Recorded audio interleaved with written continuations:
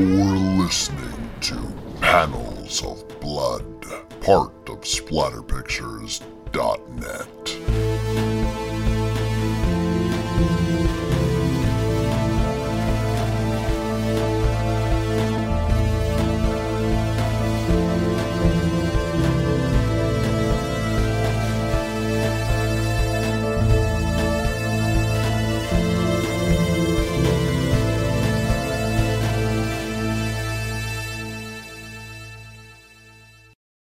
Hello and welcome to Panels of Blood, the podcast where I read you comic books from all eras. I'm your host, Wes Dead Air Knipe. We're getting into our next multi-part series of the podcast this time. I just gotta be honest with you guys, I forgot to do the Twitter polls. It's been a crazy week and I know that's no excuse, and you know I love your guys' input, but what I thought I'd do is make a decision, and that decision is to read you a 4-part story from the Hack Slash series by Tim Seeley.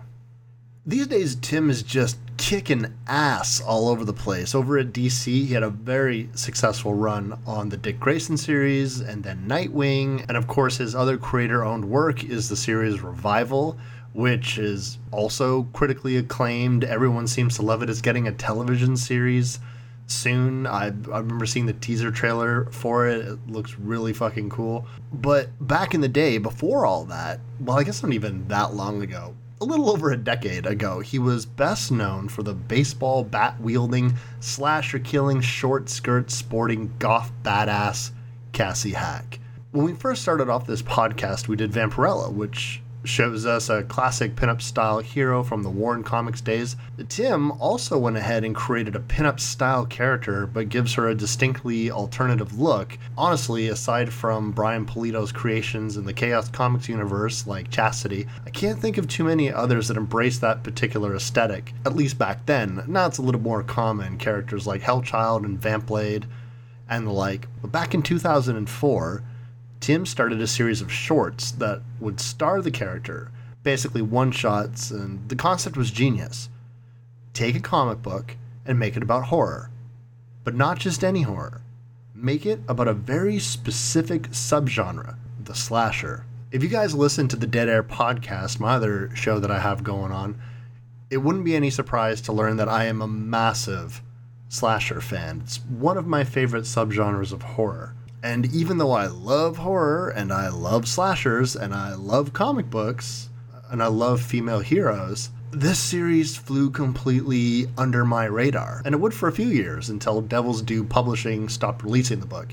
And Tim took the Hack Slash property over to Image Comics. Tim very smartly reintroduced us to the character by doing a full-on origin. Now, to be fair, the character had gone on a lot of adventures already, but And I don't think that the character's origin was really that secret. It certainly had been retold a couple of times, I think, especially in flashbacks. But I definitely know that the theme of what made Cassie Hack the killer of killers definitely gets repeated several times over the course of the entire franchise. But in those early books, I don't think it was much of a secret. But this was an opportunity to just fully flesh it out. And so he did a story called Hack Slash, My First Maniac, the cover of which is one of only 2 framed and signed prints I have on my wall. The other is of Revival, and both of the art is done by Jenny Frison. Jenny is one of the greatest comic cover artists ever, in my opinion.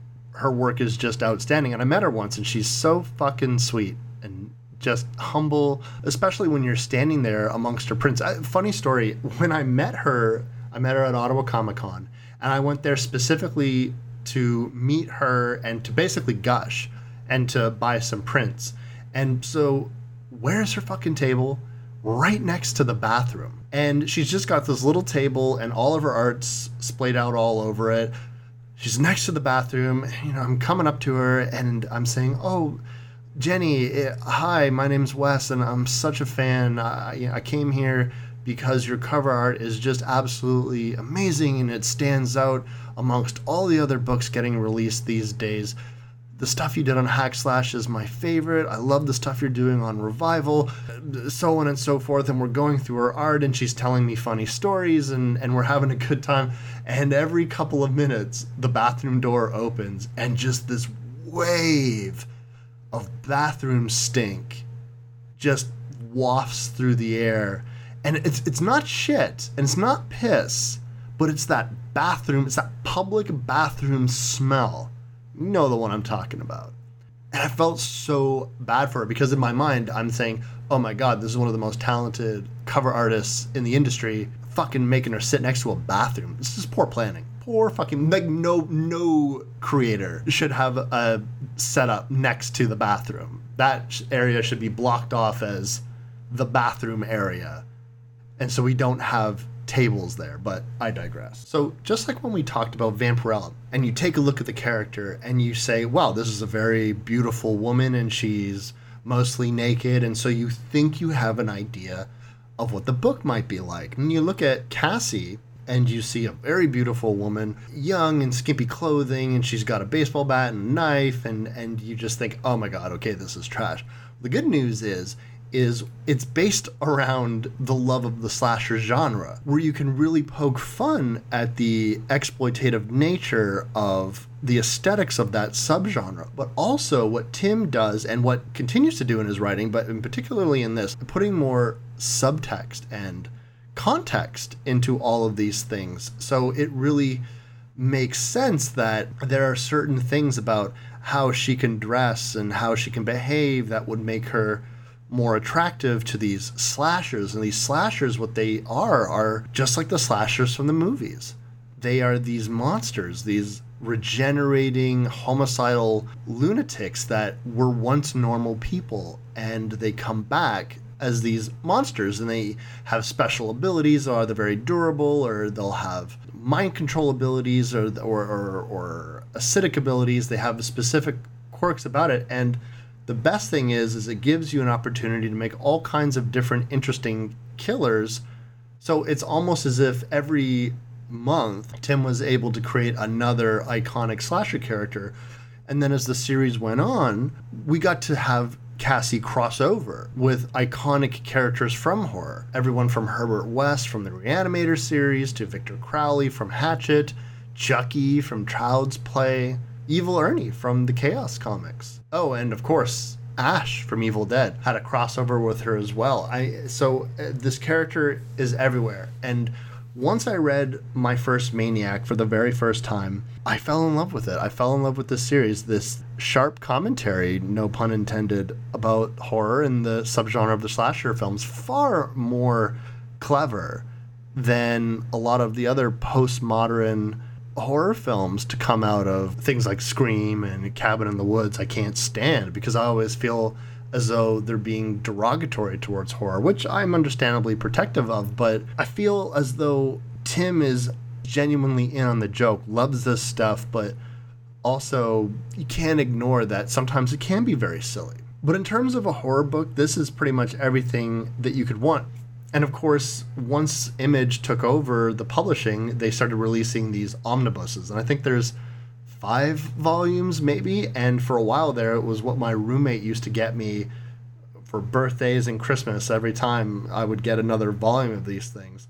Now, Cassie didn't go through her adventures by herself. She had a partner, a big hulking gas mask wearing badass named Vlad, who was one of my favorite characters in the entire series. I have a few favorite characters in the series, to be fair, but I could prattle on and maybe talk about Hack Slash for an hour and go into the individual storylines, but we are going to do my first Maniac, and I'm not going to wait anymore.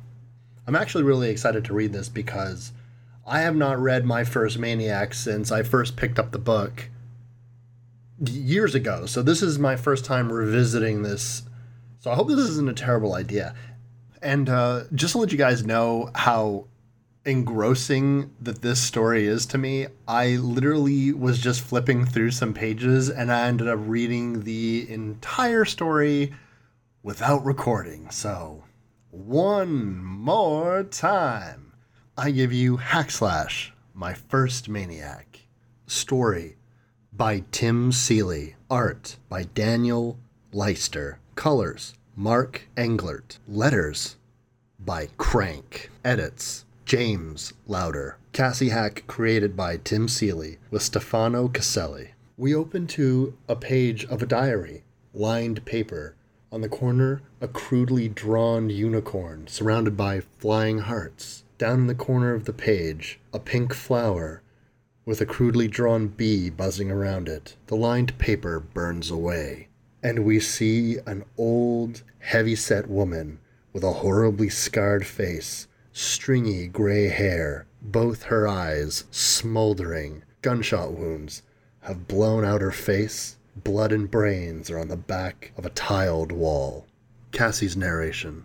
This diary should be full of teenage girl thoughts, diatribes about backstabbing friends, little notes concerning my waning interest in My Chemical Romance, and finding love with old Nirvana records. Vivid descriptions of what I wish Jeff Fry, from 4th period study hall, would do to me on the couch when my mom and dad aren't home. But I can't think about those things. Not now. Maybe never again. There are so many other things running through my head, on a loop. Obsessive. Constant. Louder and louder and louder. A gun is a lot heavier than you think it's going to be. We see Cassie Hack. Young, black shoulder-length hair, thick rimmed glasses. She's wearing a school uniform, black skirt, blue sweater, white buttoned-up shirt. She's holding a gun. It's smoking, and she's standing in front of the body of this old, heavy-set woman. Behind her, another girl in a school uniform is taped down on a table in this kitchen. Her narration continues. I'm in that kitchen at my school. Not my first school.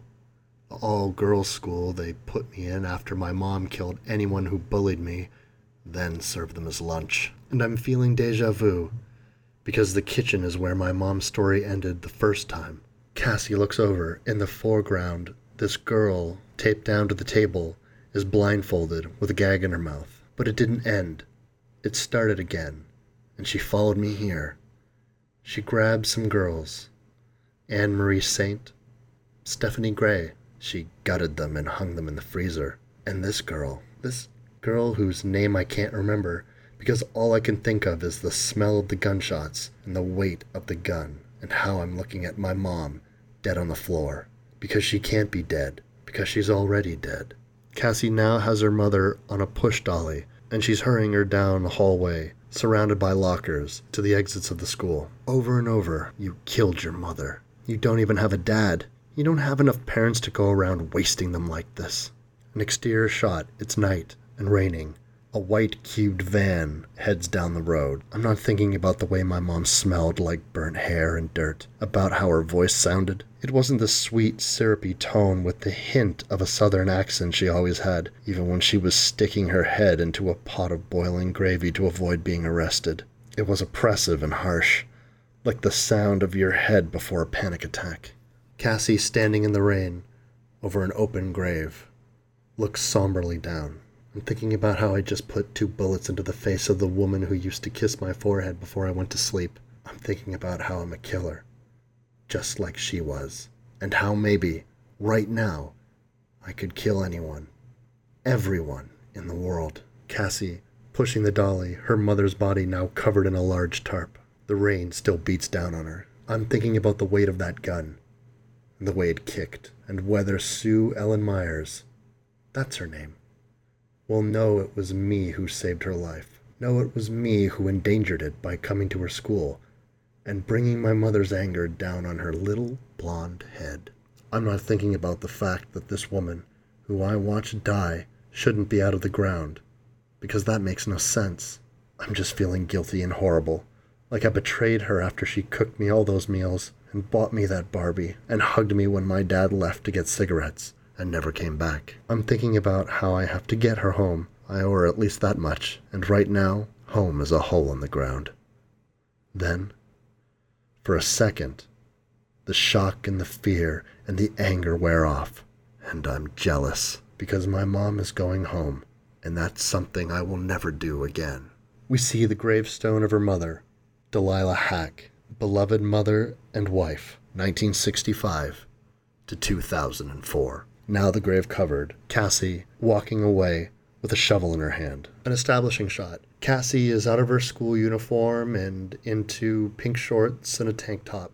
She's asleep, face first in bed, her closed diary next to her, a pencil in her other hand. The caption reads, "This is not home." From off panel, "Cassie, time for school." We see a woman in a pink sweater with a 0 on it. She's blonde and has a big smile on her face. Cassie is sitting up in bed, facing her. This is the home of Shannon and Karen Moore, my foster parents. Karen talks fast and runs short words into one big word and makes really good meatloaf. She's nice and good and does everything she can to help.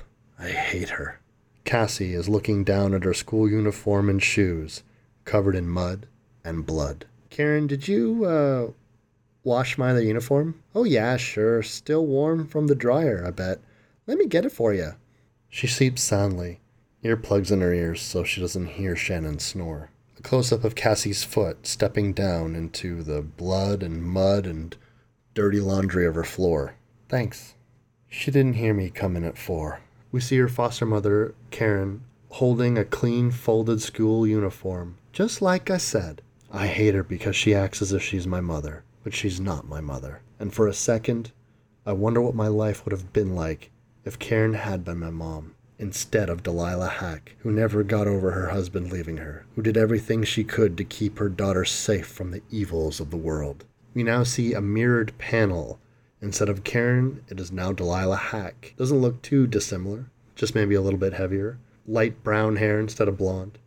Instead of a school uniform, it's standard folded clothes. The next panel is what Delilah Hack would become. Grotesque, misshapen, a cruel smile and rotted lips exposing part of her jaw. Instead of folded clothes, she is holding a pile of entrails, safe from everything except her. An establishing shot of the Moore's kitchen. Cassie's stepfather, Shannon, is standing there in a plaid shirt, holding a coffee. He's got brown hair, a widow's peak, and a thick brown beard. "Morning, Cass. You look kind of tired." I just could not stop reading about Edward and Bella. OMG, what a romance. Shannon Moore is already afraid of me, not of what I really am. He fears the fact that I'm a teenage girl, a mortal archenemy destined to spurn his rules and squeal about things he couldn't possibly fathom. It keeps him from trying to act like my father. I like it that way. We see Cassie's feet as she leaves the home, walking down the walkway to the street. The rain from last night has caused the earthworms to squirm on the pavement under her feet. Her foster parents, Shannon holding his coffee, Karen just waving, say goodbye to her. I don't wonder what it'd be like if Shannon Moore was my dad instead of Jack Hack. I just wondered how afraid of me he'd be if he knew I'd spent the previous night throwing wet dirt onto a corpse, watching worms fall out of the grave walls onto the body. As soon as I set foot onto school grounds, I hear the buzzing. They found Sue Ellen Myers this morning. Yeah, in one piece, and in the cafeteria of all places. She's alive? I wanted her spot on the cheer squad. What a downer. No one knows who kidnapped her, or that I had anything to do with her rescue. Cassie is getting some books out of her locker. Other classmates, a group of girls, maybe the mean girls, are giving her sour looks. But they look at me accusingly anyway. I'm the new girl, the one who lives with foster parents and has glasses that were out of fashion 5 years ago. Cassie looking tired, bored, reading from a plain book, while a teacher puzzles at her and holds his chin. Even the teachers can tell something's wrong. Their heightened senses, so attuned to teenagers, warn them to keep me in their sights, not to turn their backs. All day I feel the stares, so much so that after a while I feel like I'm outside of my own body, staring right along with them, accusing myself. It's not until my elective gym class, 5th period, that I come back to my own body.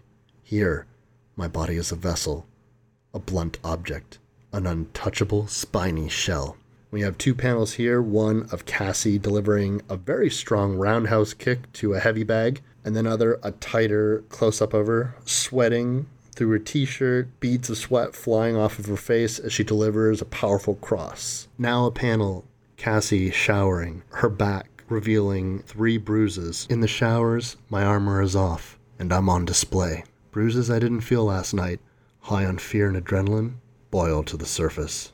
Here, girls blessed with beautiful bodies and perfect skin cast barbed remarks to those less perfect, the weaker. They don't waste words on me.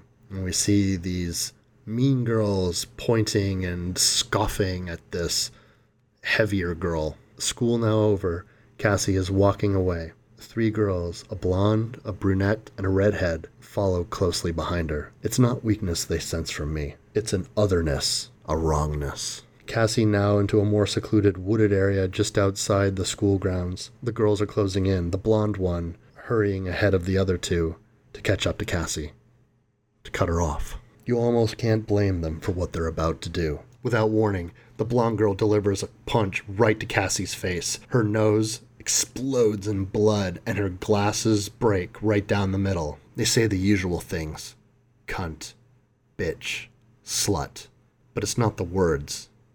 It's the way the girls say these things that make them weapons. A second attack nails down Cassie's face, drawing blood down her cheek and over her eye, but they also say they know I have something to do with the disappearance of Anne-Marie Saint and Stephanie Gray. Now, Cassie in a fetal position in the wooded area as the sun sets, all 3 girls taking turns, punching and stomping on her. They know it.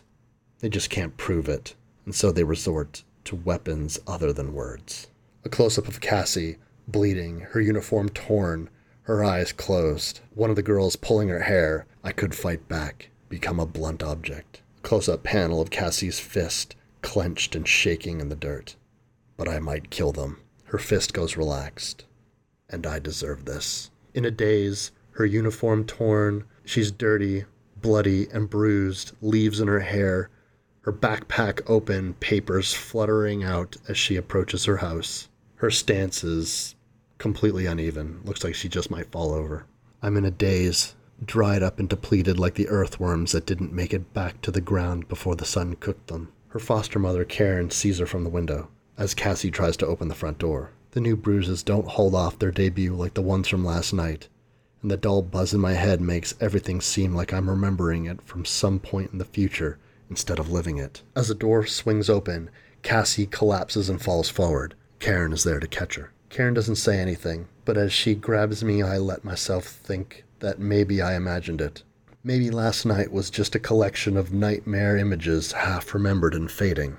Now in the bathroom, Cassie sitting on the toilet, Karen tending to her wounds, trying to clean her up, holding a bottle of iodine.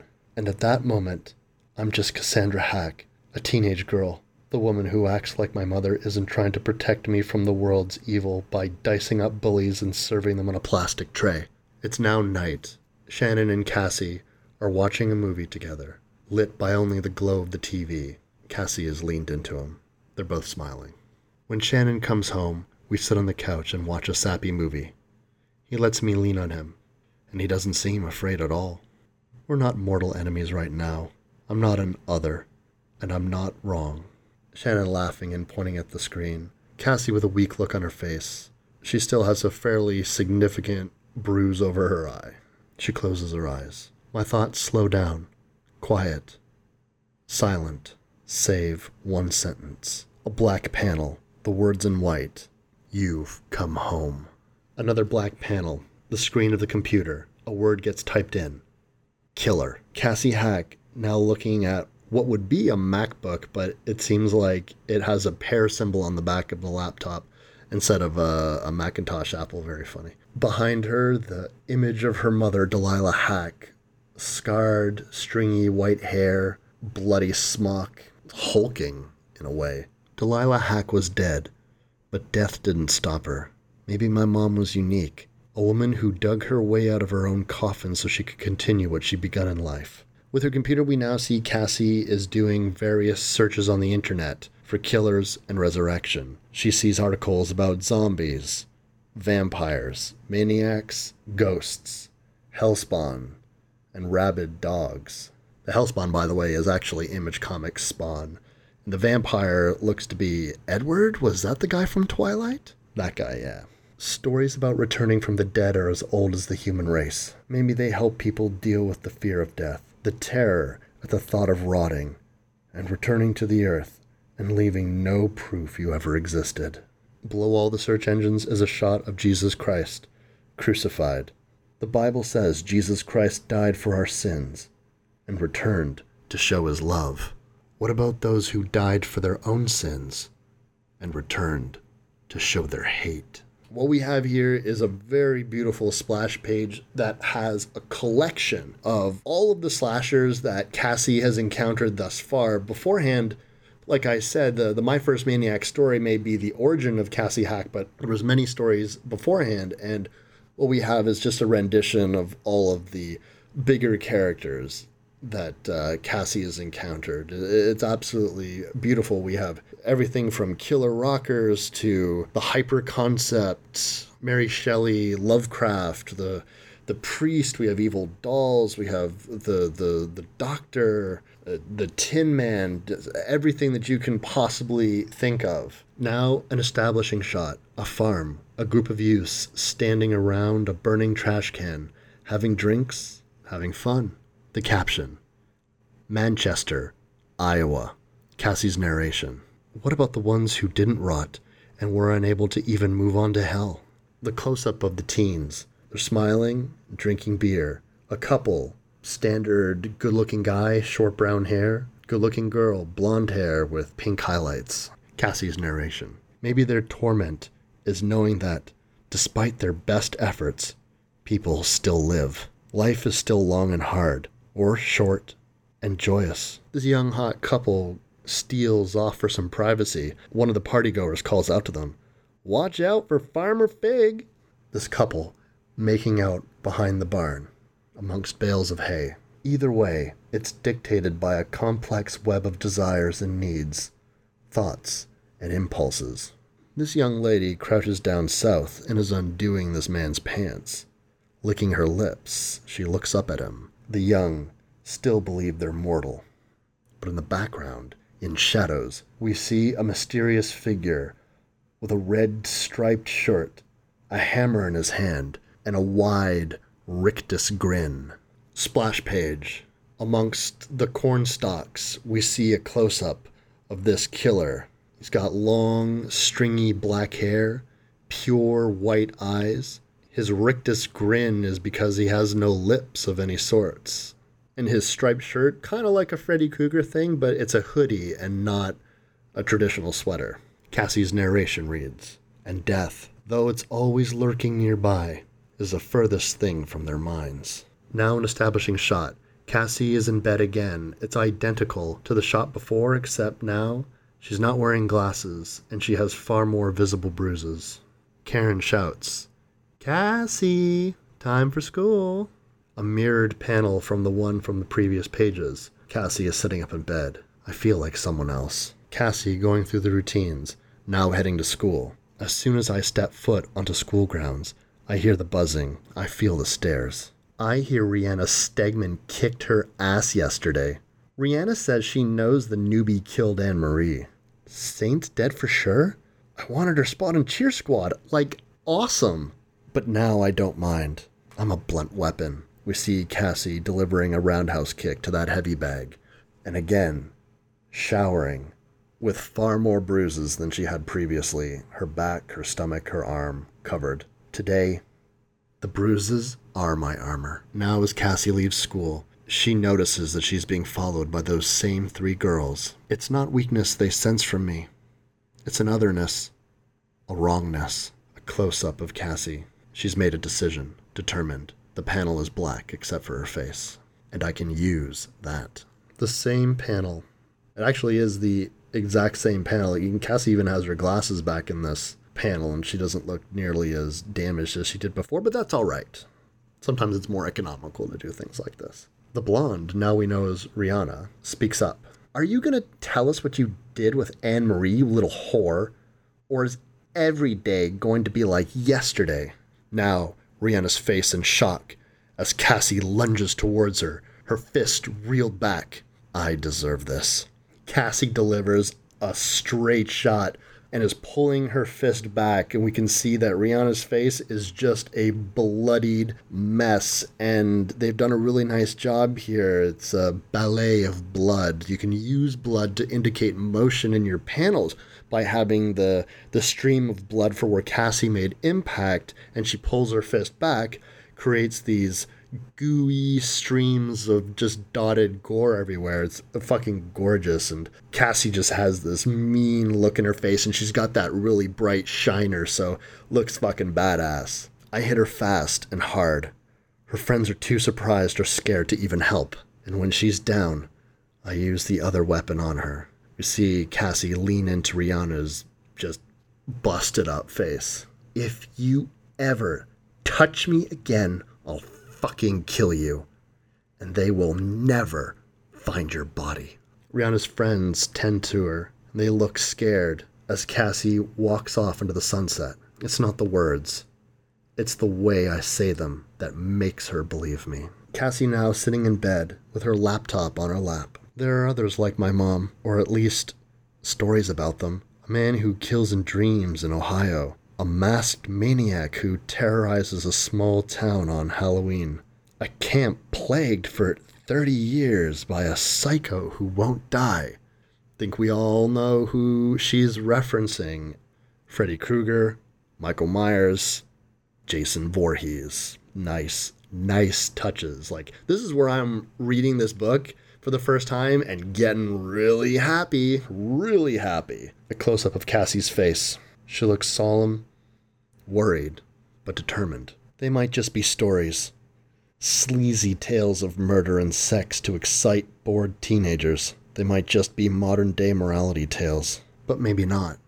We now see Cassie and her foster parents sitting in a kitchen playing a board game. Looks like it might be, I don't know what it is. Something. I'm not really that familiar with board games. Oh, you know what? I think it's the Game of Life. Or Monopoly? I don't know. Anyway. That night, I spend time with Karen and Shannon. Shannon makes fun of Karen for the way she always manages to walk into a room just after he's ducked into it to fart. Karen does a spit take when he does an impression of his mother-in-law. An honest-to-goodness spit take. And sure enough, Karen takes a big sip of juice, and then she spits it out. Cassie laughs along, having a good time. They're both nice and good, and human.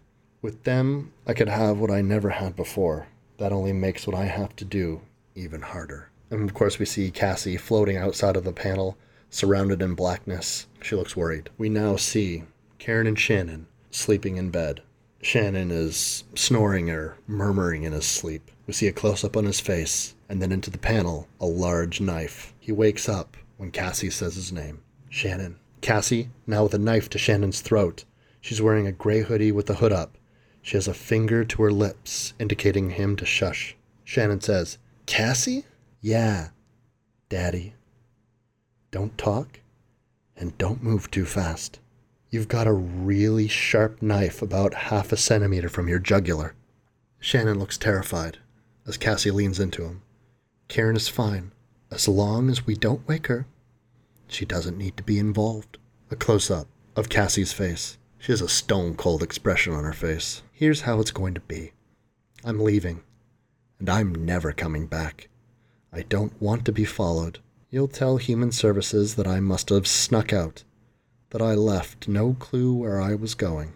A close-up of Shannon's face. You won't look for me. You won't help anyone look for me. You will remember me this way. A dangerous, psychotic little bitch. Cassie, now holding the knife to her face. If you do not follow my rules. She slams the knife down, and it makes a shunk sound. Shannon's face looks shocked. There's a red tinge on the panel. And as we pan out to the next panel, we see Cassie has plunged the knife right down in front of his crotch, narrowly missing, stabbing him right in the dick. Now raining, Cassie wearing a skirt, boots, the gray hoodie zipped up with the hood up. She's holding a baseball bat and a shovel. There are other killers like my mom out there. I know what to look for. I can find them. I can kill them. I did it once already. We see Cassie loading up her gear into the back of that white cubed van. So I switched the plates with my mom's old car. Shannon's fear will keep him from following me. That's important. The rain obscuring some of the panel, Cassie is just finishing up, loading up the back of the van. If I'm going to take the fight to all of those revenge-obsessed killers, I can't have bystanders. Family, collateral. Everyone needs to fear me. They need to watch their backs around me and talk about me in frightened whispers and never want to make me part of their homes. Home is a place I will never have again. Cassie now, pulling her hood down, she's holding the gun that she used to kill her mother yet again. She contemplates while looking at it. Now, in the driver's seat of this van, she's getting ready to pull away from her foster home. We can see in the window the silhouette of Shannon watching her leave. There's a story making the rounds about a farmer in Iowa who came back from the dead to kill anyone who stepped foot in his fields, anyone who tried to touch his daughter. Goddamn parents. My mom became something else, something that existed only to stab and hate and slash. Now I'm something else too. This is the diary of Cassandra Hack. And the page turns back into that lined, burned pages of her diary, and in handwritten pencil, loner, outsider, slasher hunter. And next to it is a crude drawing of a bunny. To be continued. And there we have it. So, woof. That is one angst-fueled lady. I fucking love it. And I hope you guys are enjoying it too. There's a few more parts to this story, as Cassie is going to encounter her first slasher that's not her own mother. Anyways, if you guys want to leave comments or hit me up on Twitter, I'm at Wes Dead Air Knife. I always love to hear from you guys. You guys can also comment on SoundCloud or on splatterpictures.net. We have a Facebook group too that it's Splatter Pictures. You can search for and find it. So yeah, I will see you next time. We will tackle the next issue of Hack Slash, My First Maniac. I'm Wes Dead Air Knife, and you've been listening to Panels of Blood.